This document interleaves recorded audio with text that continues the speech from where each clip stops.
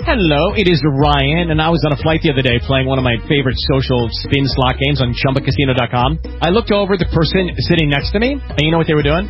They were also playing Chumba Casino. Coincidence? I think not. Everybody's loving having fun with it. Chumba Casino is home to hundreds of casino-style games that you can play for free anytime, anywhere, even at 30,000 feet. So sign up now at ChumbaCasino.com to claim your free welcome bonus. That's ChumbaCasino.com and live the Chumba life. No purchase necessary. VGW. Void where prohibited by law. See terms and conditions. 18+. Hello and welcome to Through the Bible with Les Feldick, an inspirational and informative half hour of insight into the heart of Scripture. In addition to teaching the Bible, Les is a full-time rancher, having a down-to-earth, practical teaching style that makes the Bible come to life. All programs are available on audio tape, videotape, and in printed form. At the end of the program, there will be an address where you can contact the ministry. And now, here's Les Feldick with today's lesson. So anyway, we've been on the air now starting our 5th year. We started way back in Genesis, and we've come up all the way through the Old Testament, through the Gospels, and now we're into the book of Acts. Chapter 6, the last verse, is where we left off in our last program. And here we have Stephen brought before the religious leaders of Israel. And as I've been stressing, contrary, I know, to tradition, that all of these early chapters of Acts are still to the nation of Israel. There is no mention of Gentiles whatsoever. All the language is Jewish. Everything is there in Jerusalem. And here again in chapter 6 now, as we came down in the last part of the chapter in our last program, Stephen is brought before the council of the synagogue there, and verse 15, and all that sat in the council, that is, this religious leadership, looking steadfastly on him, saw his face. It had been the face of an angel. In other words, they could see that there was something beyond the natural here. Stephen was filled, you want to remember, with the Holy Spirit. And now as you come into chapter 7, after hearing all the accusations which the Jews had put forth against Stephen, and of course Peter and the 11 and all the other believers there at Jerusalem, the high priest says in chapter 7, verse 1, "Are these things so?" And he, Stephen, said, "Men, brethren, and fathers." Now again, just analyze those three words. There's no room for a Gentile in there. Stephen was referring to Jews, especially there in the council, in the religious leadership, but he was speaking to the whole nation in actuality. And then as you read on, it says, "The God of glory appeared unto our father Abraham." Now underline that word appeared, because in the Greek it's the word optomai, from which we get the word optometrist. And of course you're all acquainted with optometrists. They work with the seeing aspect of our eyes. And so what Stephen is saying here by inspiration is that God actually appeared to Abraham in a form that he could see with his eyes. Now, as we look back in Genesis chapter 12, we're not going to take time to go back there for this one, but in Genesis 12, verse 1, it just simply says that the Lord had said to Abraham. And it doesn't clarify it like it does here, but now we have the clarification that not only did God speak to Abram, he appeared to him in a human form, which we call a theophany. All right, reading on then. So he appeared unto our father Abraham when he was in Mesopotamia, before he dwelt in Haran. In other words, before he had moved out of Ur of the Chaldees. Now, I'm not going to take all of chapter 7 verse by verse, because it is just a beautiful review of Israel's history. Beginning with Abraham, Stephen just keeps building and building and building, as we've tried to do as we came up through the Old Testament, how that God was just constantly unfolding and revealing, preparing the nation for the coming of their King and their Messiah and their Redeemer. And so he starts with Abram and shows how he came out of the land of the Chaldeans in verse 4, dwelt in Haran, and then from there he moved down into this land, which of course was Canaan, wherein he says, "You now dwell." And then when you come all the way down to verse 6, it says, "God spake on this wise, that his seed," in other words, his offspring, the coming generations, "should sojourn in a strange land, and that they should bring them into bondage and entreat them evil 400 years.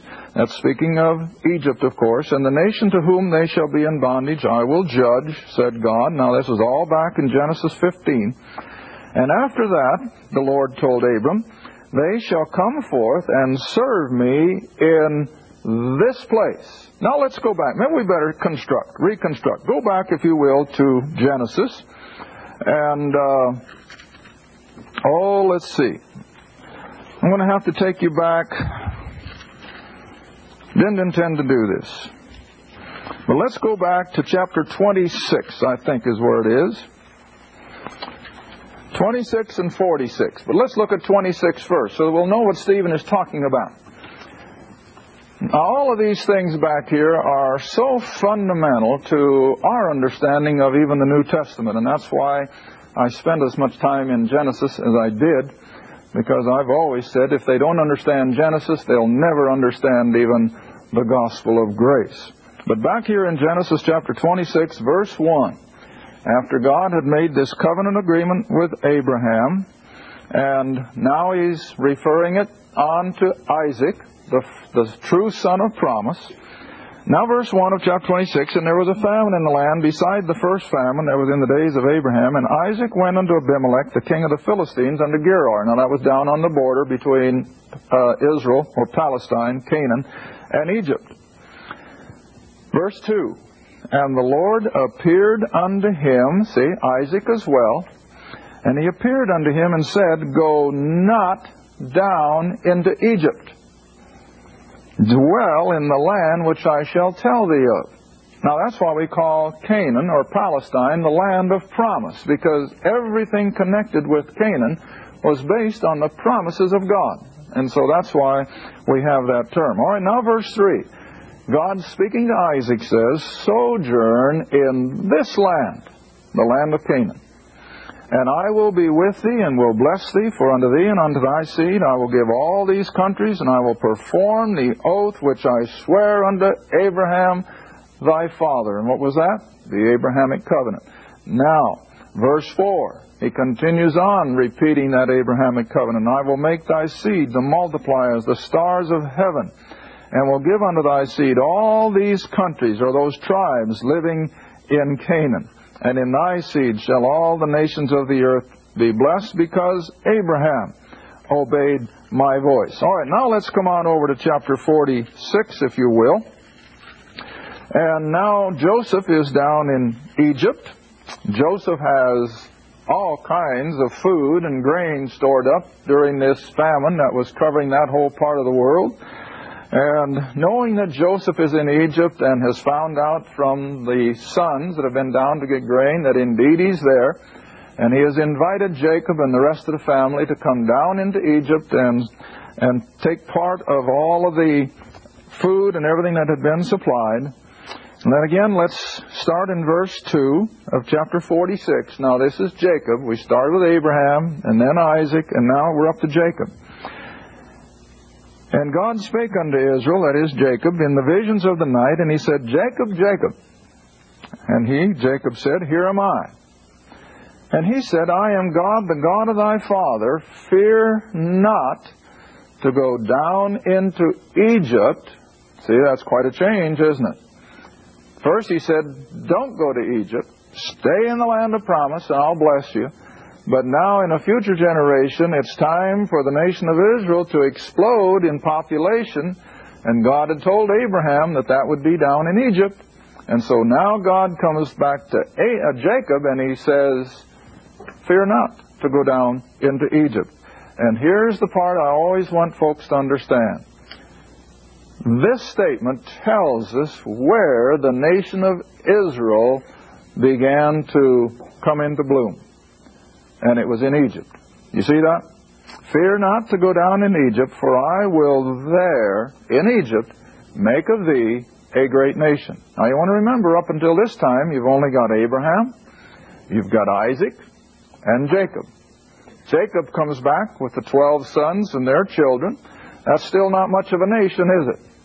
But now when they end up in Egypt and under those years of slavery, beginning, of course, when they go in under Jacob, They'll come out under Moses, now a nation of several million people. So always remember, if nothing else, that Israel became a nation of people down in Egypt. All right, back to Acts. Chapter 7.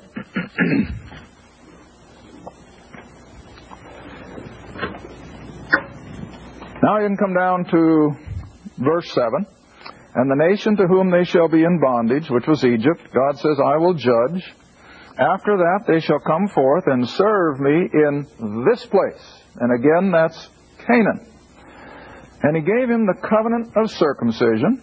And so Abraham begat Isaac, circumcised him the 8th day. Isaac begat Jacob, and Jacob begat the 12 patriarchs.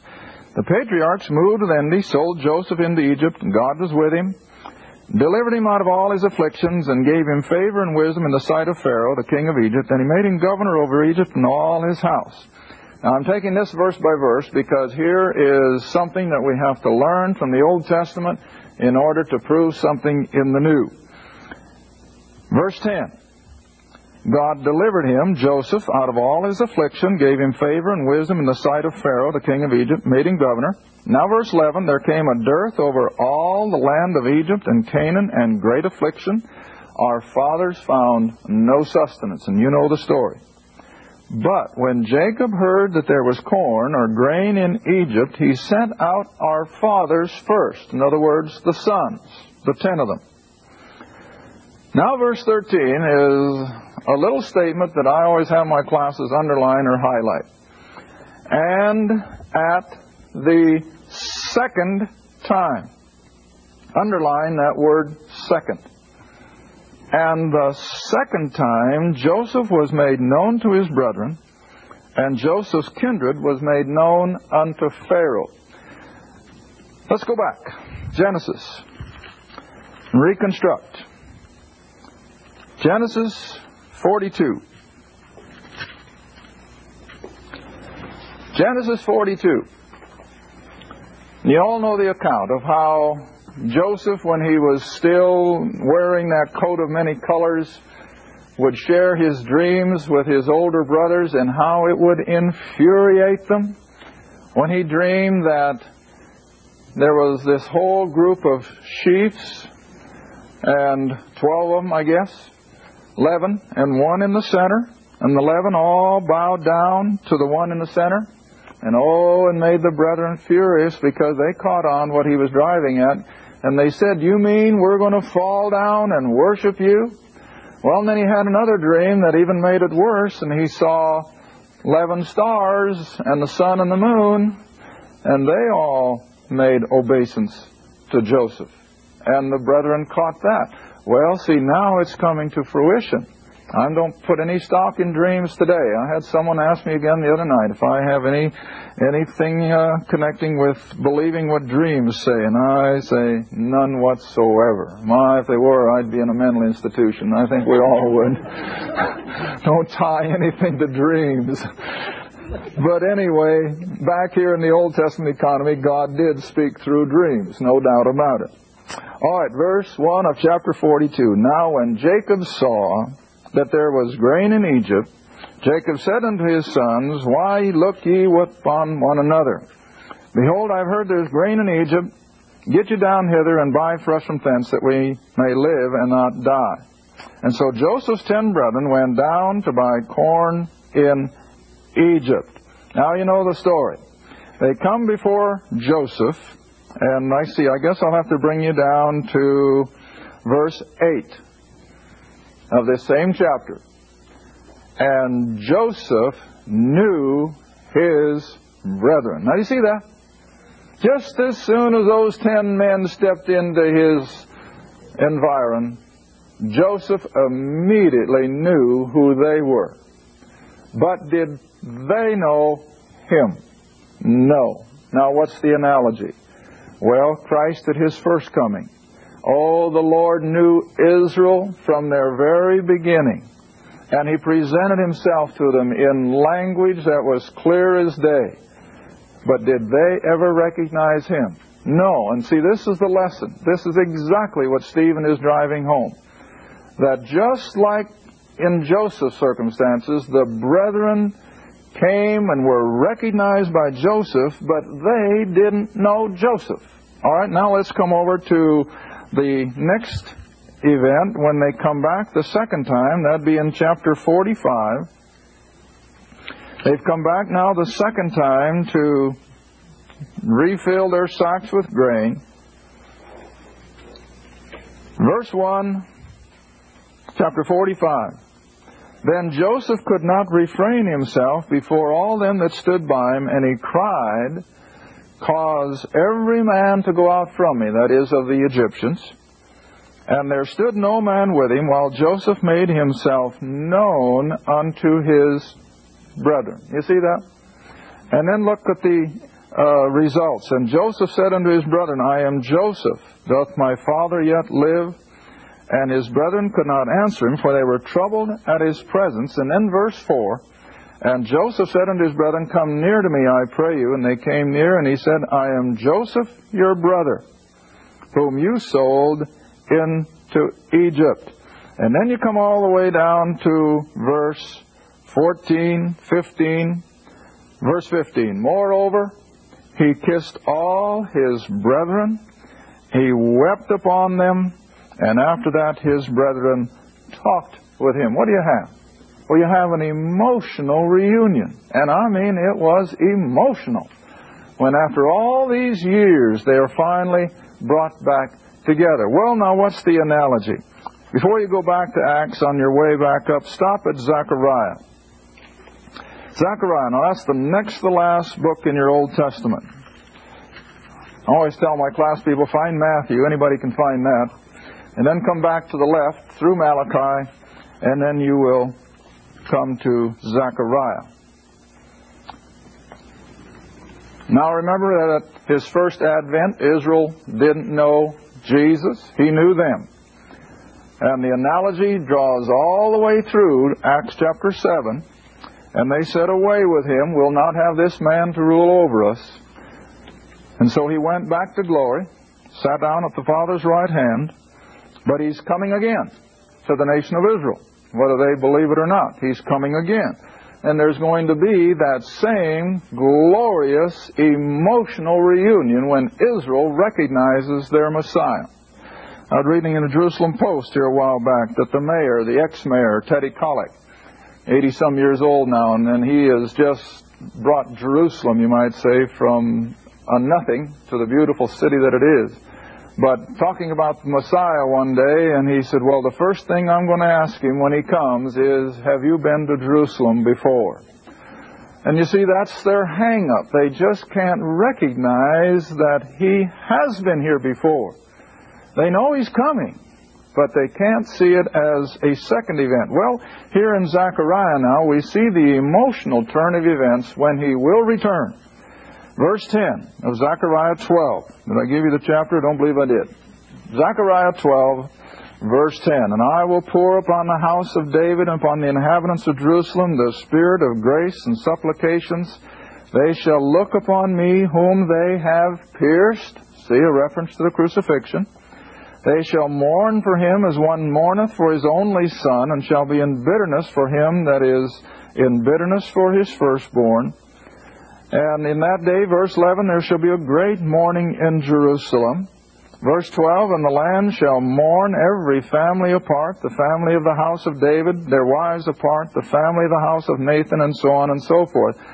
And I don't think this is a mourning of grief, but a tearful mourning of reunion that they have their Messiah. Another one is in chapter 13. Just turn the page over to verse 6 in this same little book. Zechariah chapter 13, verse 6.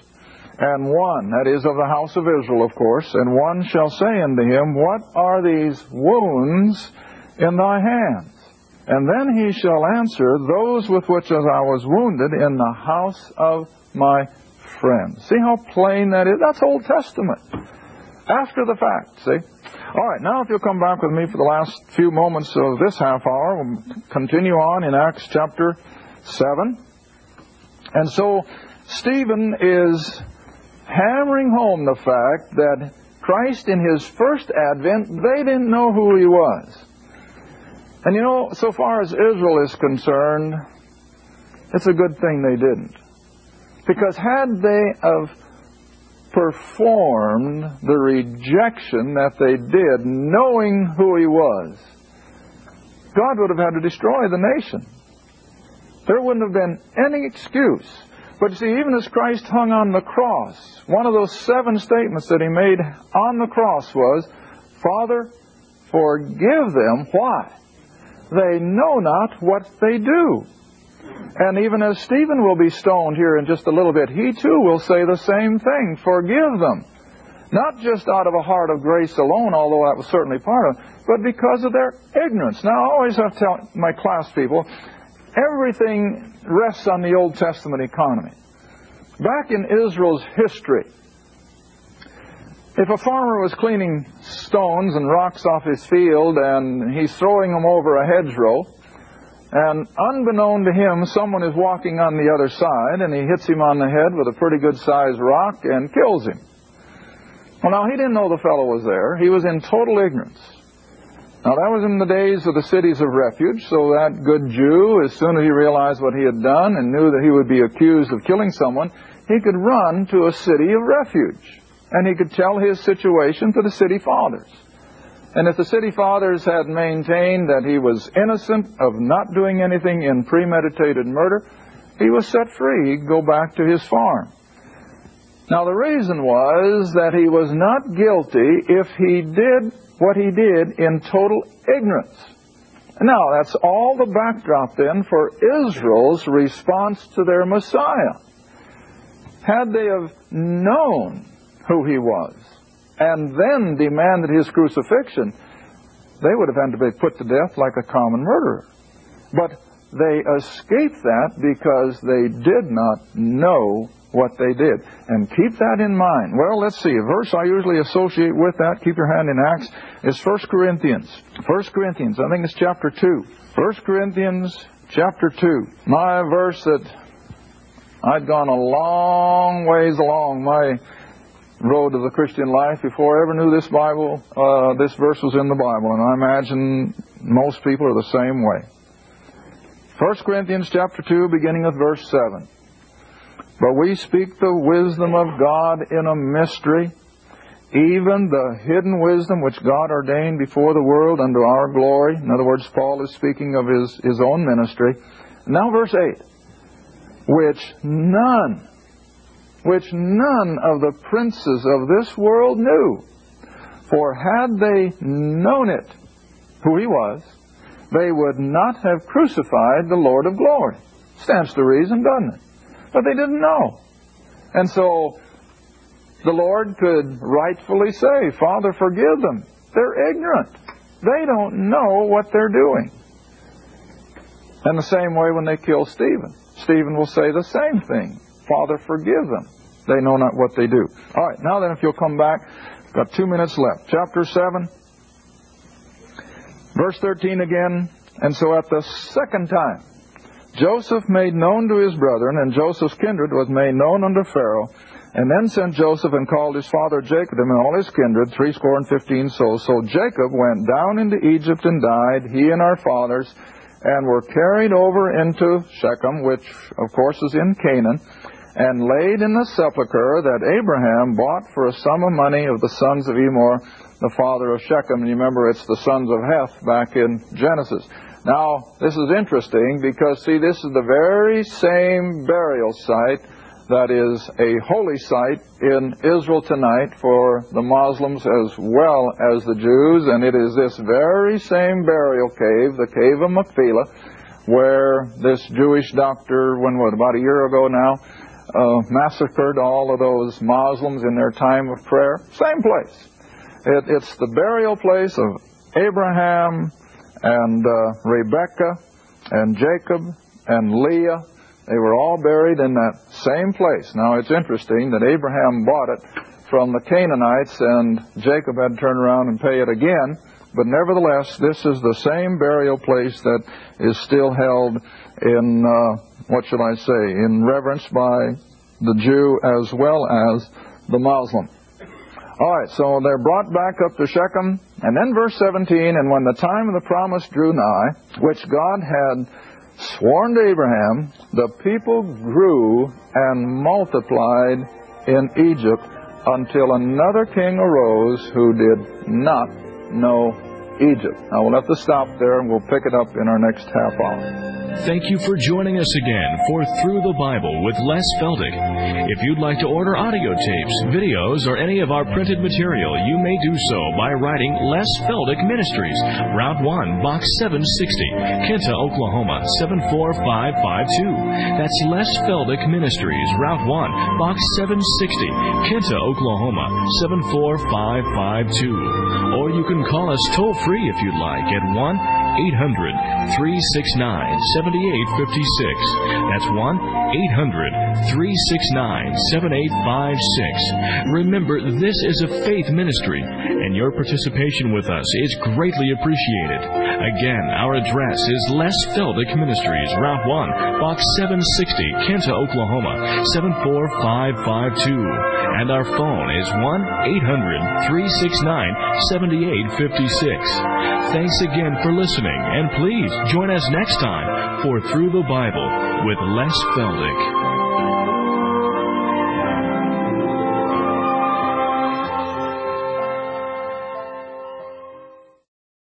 With Lucky Land Slots, you can get lucky just about anywhere. Dearly beloved, we are gathered here today to... Has anyone seen the bride and groom? Sorry, we're here. We were getting lucky in the limo and we lost track of time. No, Lucky Land Casino, with cash prizes that add up quicker than a guest registry. In that case, I pronounce you lucky. Play for free at LuckyLandSlots.com. Daily bonuses are waiting. No purchase necessary. Void where prohibited by law. 18+. Terms and conditions apply. See website for details.